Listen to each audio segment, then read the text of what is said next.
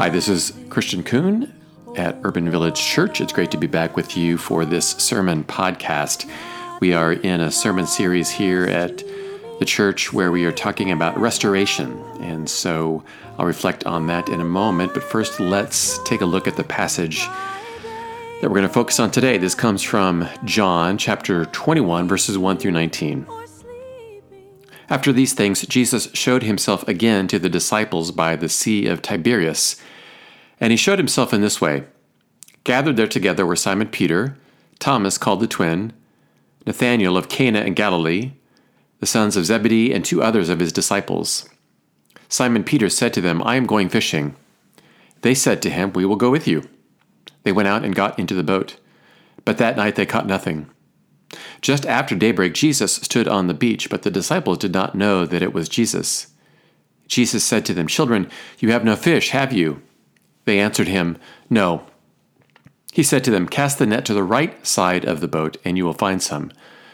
So they cast it, and now they were not able to haul it in because there were so many fish. That disciple whom Jesus loved said to Peter, "It is the Lord." When Simon Peter heard that it was the Lord, he put on some clothes, for he was naked, and jumped into the sea. But the other disciples came in the boat, dragging the net full of fish, for they were not far from the land, only about 100 yards off. When they had gone ashore, they saw a charcoal fire there with fish on it and bread. Jesus said to them, "Bring some of the fish that you have just caught." So Simon Peter went aboard and hauled the net ashore, full of large fish, 153 of them. And though there were so many, the net was not torn. Jesus said to them, "Come and have breakfast."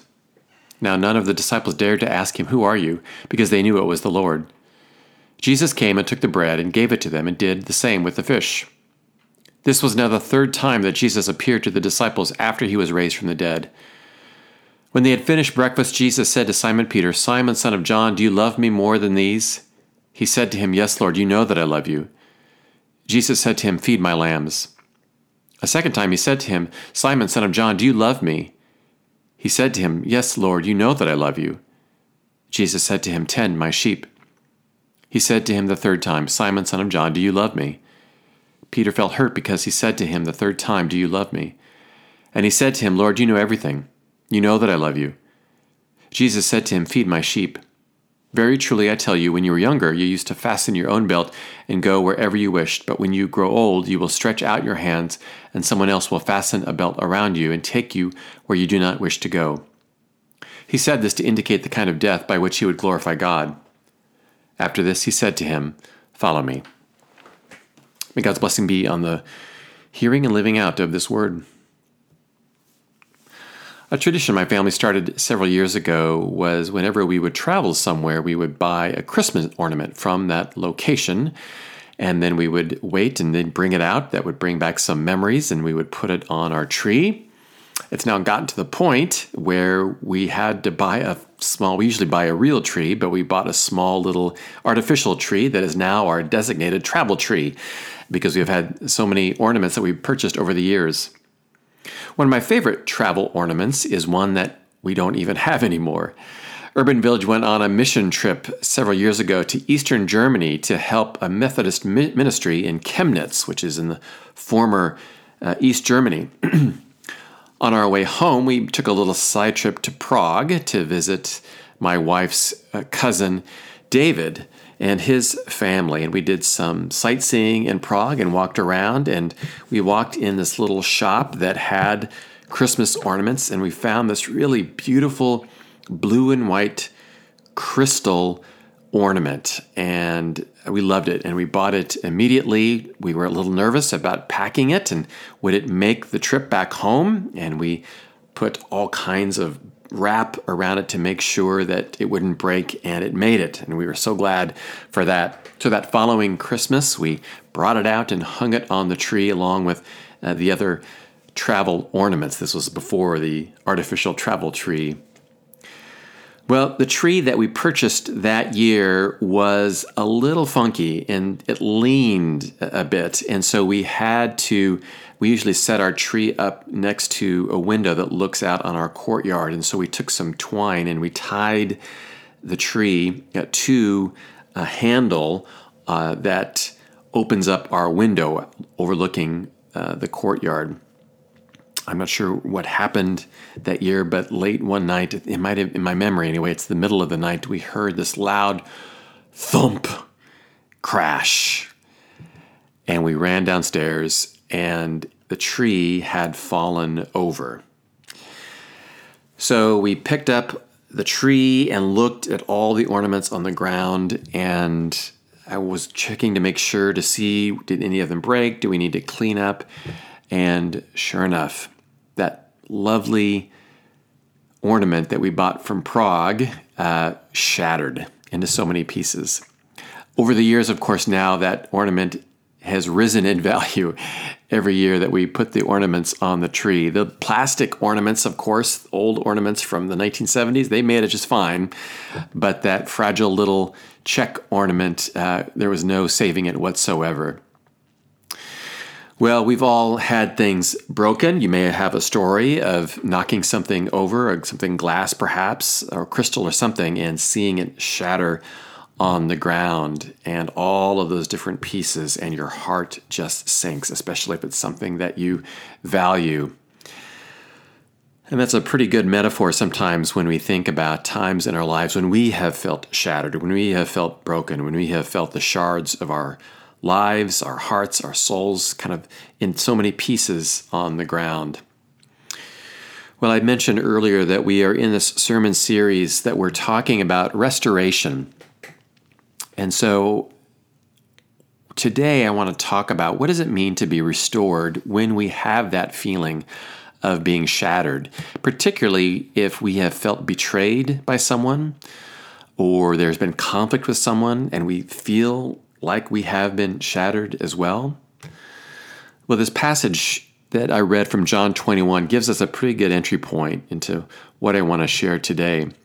So a quick reminder, this is John 21. John 20 is the passage that we read almost every Easter, verses 1 through 18. That's the resurrection story that we read, and Mary proclaims the amazing news that she has seen the Lord. Jesus shows up a couple of other times, or one other time. Jesus appears to the disciples, offers them peace, breathes the Holy Spirit into them, and then after that we read the story of doubting Thomas. Now today we have John 21. In this passage, we see some of those disciples have gathered. We see Simon Peter, Thomas, Nathanael, two sons of Zebedee, and then two others. As I was reading this passage this week, sometimes whenever I read a passage like this, I always like to, I think I've said this before in other sermons, I like to use my imagination. I like to put myself into the story, or at least try my best to try to figure out what are the main characters in this story. What are they feeling? What are they sensing? What are they smelling? And this passage today heightens all of those senses because it's on the seaside. So as I was trying to figure out and do my best to try to guess what are they feeling, what's going on through their minds, I wonder if they're wondering, are they still questioning exactly what has happened since Jesus' death? They hear the news that miraculously he's been resurrected. He showed himself to them, but still, you can't really blame them if they weren't quite exactly sure and whether they were really totally buying into the fact that Jesus had shown up in their midst. Specifically, I was wondering about what is Peter thinking? What is Peter thinking? He was at the tomb, but he didn't see Jesus at the tomb. Instead, we assume he was in this group, but the text doesn't tell us exactly what is Peter feeling when Jesus makes his appearance to them. So again, a reminder about what happened to Peter. If we move back to John 13, I will lay down my life to you, Peter says to Jesus. But Jesus says to Peter, actually, you were going to deny me 3 times. And Peter scoffs at that. But you may know the story. In chapter 18, we see it once, twice, 3 times. Simon Peter denies knowing Jesus. So, on this morning, what's going on in Peter's mind? Does he believe? Does he feel some guilt, perhaps? Some shame? Are the other disciples giving him a hard time for that? We don't know exactly what he was feeling, when Jesus appeared to those disciples, but I wonder if he was having some questions about what does it mean to be fully restored? What is his desire for that restoration? Well, we get a sense anyway of how much he desires this reconnection, perhaps this restoration with Jesus when he jumps in the water and recognizing that Jesus is in fact there for them. Well, when Jesus makes himself known in this story, he's doing something that's totally consistent with his ministry. And in these stories that we read after the resurrection, Jesus acts first. Jesus makes the first move. Jesus comes to them. He calls out to them. Jesus, earlier in John 20, offers peace without the disciples asking for it. Jesus offers them advice on how to catch fish. Jesus offers them food. So Jesus is the one who's making the first move. Jesus is acting first. I remember several years ago when my mother-in-law was still alive, and one of the very first times I went to their home, my now wife's home, for dinner, and we were surrounded at the table. And at the time, I didn't know that there were some things that my mother-in-law followed when it came to matters of etiquette. And one of those things was that whenever the host or hostess sits at the table, everyone else waits until the host or hostess picks up his or her fork to start eating. And then that's the cue for everybody else to start eating. I wasn't quite attuned to that little piece of etiquette. So one of the first times I went to eat, I started eating before everybody else, and was a little embarrassed and hoped that that would not put any kinks in my desire to court my mother-in-law's daughter. And thankfully, she was gracious and, in a sense, kind of, quote unquote, forgave me for that little lapse in etiquette. But now our kids have picked up on this. And so now it's almost a little joke that, especially after dinner and after we're waiting for dessert and we're waiting for usually my wife to sit down, and she makes the first move. She picks up the fork. So we wait until she is the one to start eating, and then the rest of us start eating too. It's kind of a silly example, but I thought of that this week as I thought about the times that Jesus, throughout his ministry, so often, Jesus is the one who acts first. I think sometimes in our faith lives, we believe that we have to go to Jesus, that Jesus is just going to wait and wait and wait for us, and then Jesus will respond with presence or love or grace or what have you. But as United Methodists, we believe in something called prevenient grace. That is the kind of grace that Jesus offers to us without us even knowing it or realizing it. Jesus makes the first move. Jesus makes the first move here in this passage. Jesus makes the first move to these disciples who at one time had abandoned him, including Peter. Jesus makes the first move and offers all of these things to them. And then they graciously and gratefully accept it. Peter is restored. I hope that this can be a lesson to those of us in our lives when we reflect on this whole notion of restoration. Today, as you're listening to this, you may be in one of two places. You may be feeling like you need to be restored for whatever reason, in God's eyes, or in a relationship with someone else. Or you may be in a position where you have to be the restorer. Perhaps there is someone who has harmed you and made you feel like you have been shattered. Jesus offers us, I think, and hope, something that we can never fully comprehend or give thanks enough for it. And that is that Jesus is generous despite betrayal, despite abandonment. Jesus offers so much. Jesus acts first, and Jesus offers grace and love and food and instruction, all of these things. And it is there for the disciples to receive, and they say yes to that. Jesus shows us that restoration is possible. And I hope that is good news if you are the one who's feeling in need of restoration. But I also hope perhaps that Jesus can be a model for you. Maybe you are in a relationship where restoration needs to take place. Maybe with God's help, you can be the one to make that first move so that restoration might take place. Recognizing, of course, that there are times when we are so shattered that may not be possible. But perhaps in this certain case, in a situation that you're in, maybe that can happen. When I was thinking about what it means to be restored, especially when you have felt shattered, what it means that Jesus is the one to kind of help that restoration take place in our lives, I couldn't help but think of a piece of art that we have in our home. I've talked about this a couple times throughout my ministry, and it's also in my book. It's a piece that is created by an artist named Mary Proctor. She's known as Missionary Mary Proctor.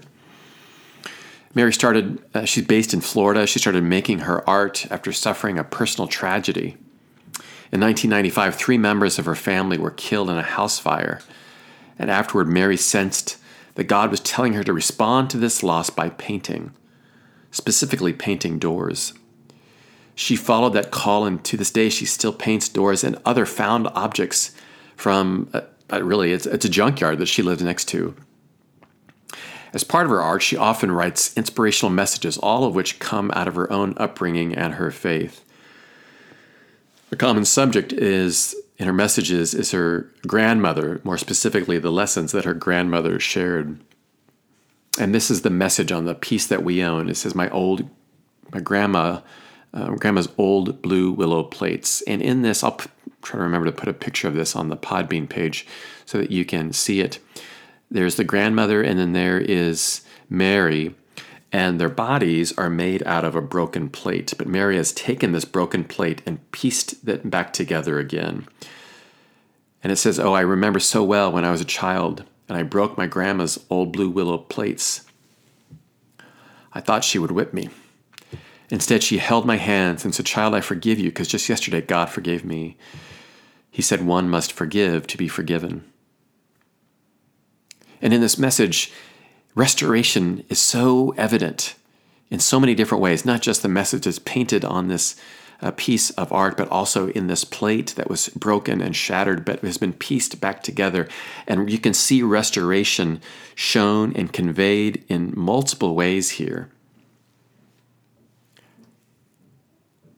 That work of art has always spoken to me. I love the way it takes brokenness and transforms it into beauty and honesty and grace. When I bought it, I thought it would just provide me with inspiration whenever I reflected on it.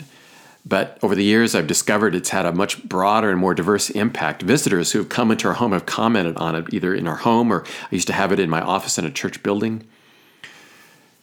Sometimes I would bring it out for a children's sermon, and young children would look at it, and now it hangs in our family room. And this is a few years ago, but I was surprised that one day my son rattled off what the painting said as if he were reciting the Lord's Prayer. These words have embedded into his heart, and others who have seen it too, and that gives me joy, so that they too can know the power that transformation can take place, that even in the midst of brokenness, transformation can happen. Jesus is the model for us. Despite betrayal, despite abandonment, despite his friends and followers turning their backs on him in his last days, he still provides. He is the one who acts first to assure them that they have everlasting life, that they have grace, that they have love, and even that they have food and instruction and guidance and a mission. Peter, not only the one who had betrayed Jesus, denied him 3 times, not only is he given grace, but now he's given a mission to go out and take care of others in Jesus' flock. Restoration can happen. Jesus is the one who makes the first move, and so restoration can happen for you today too. And I hope perhaps too that Jesus can be a model. Jesus can be a model for you perhaps if you are in a relationship that needs restoration too. That's not easy. And again, I know there might be situations where that's nearly impossible. But at the very least, I hope and pray that Jesus, the way that Jesus shows us that restoration can happen, might fill you, and especially if you are feeling broken, that you might know too, that remaining shattered, completely and permanently shattered, that's not the gospel. That's not the way of Jesus. No matter what, Jesus can put those pieces back together. Amen.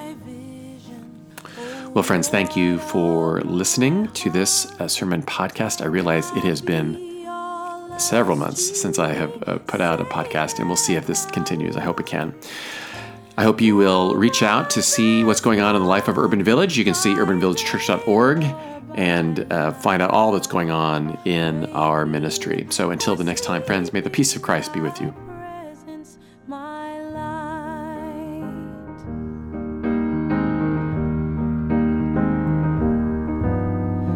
Be thou my wisdom, and thou my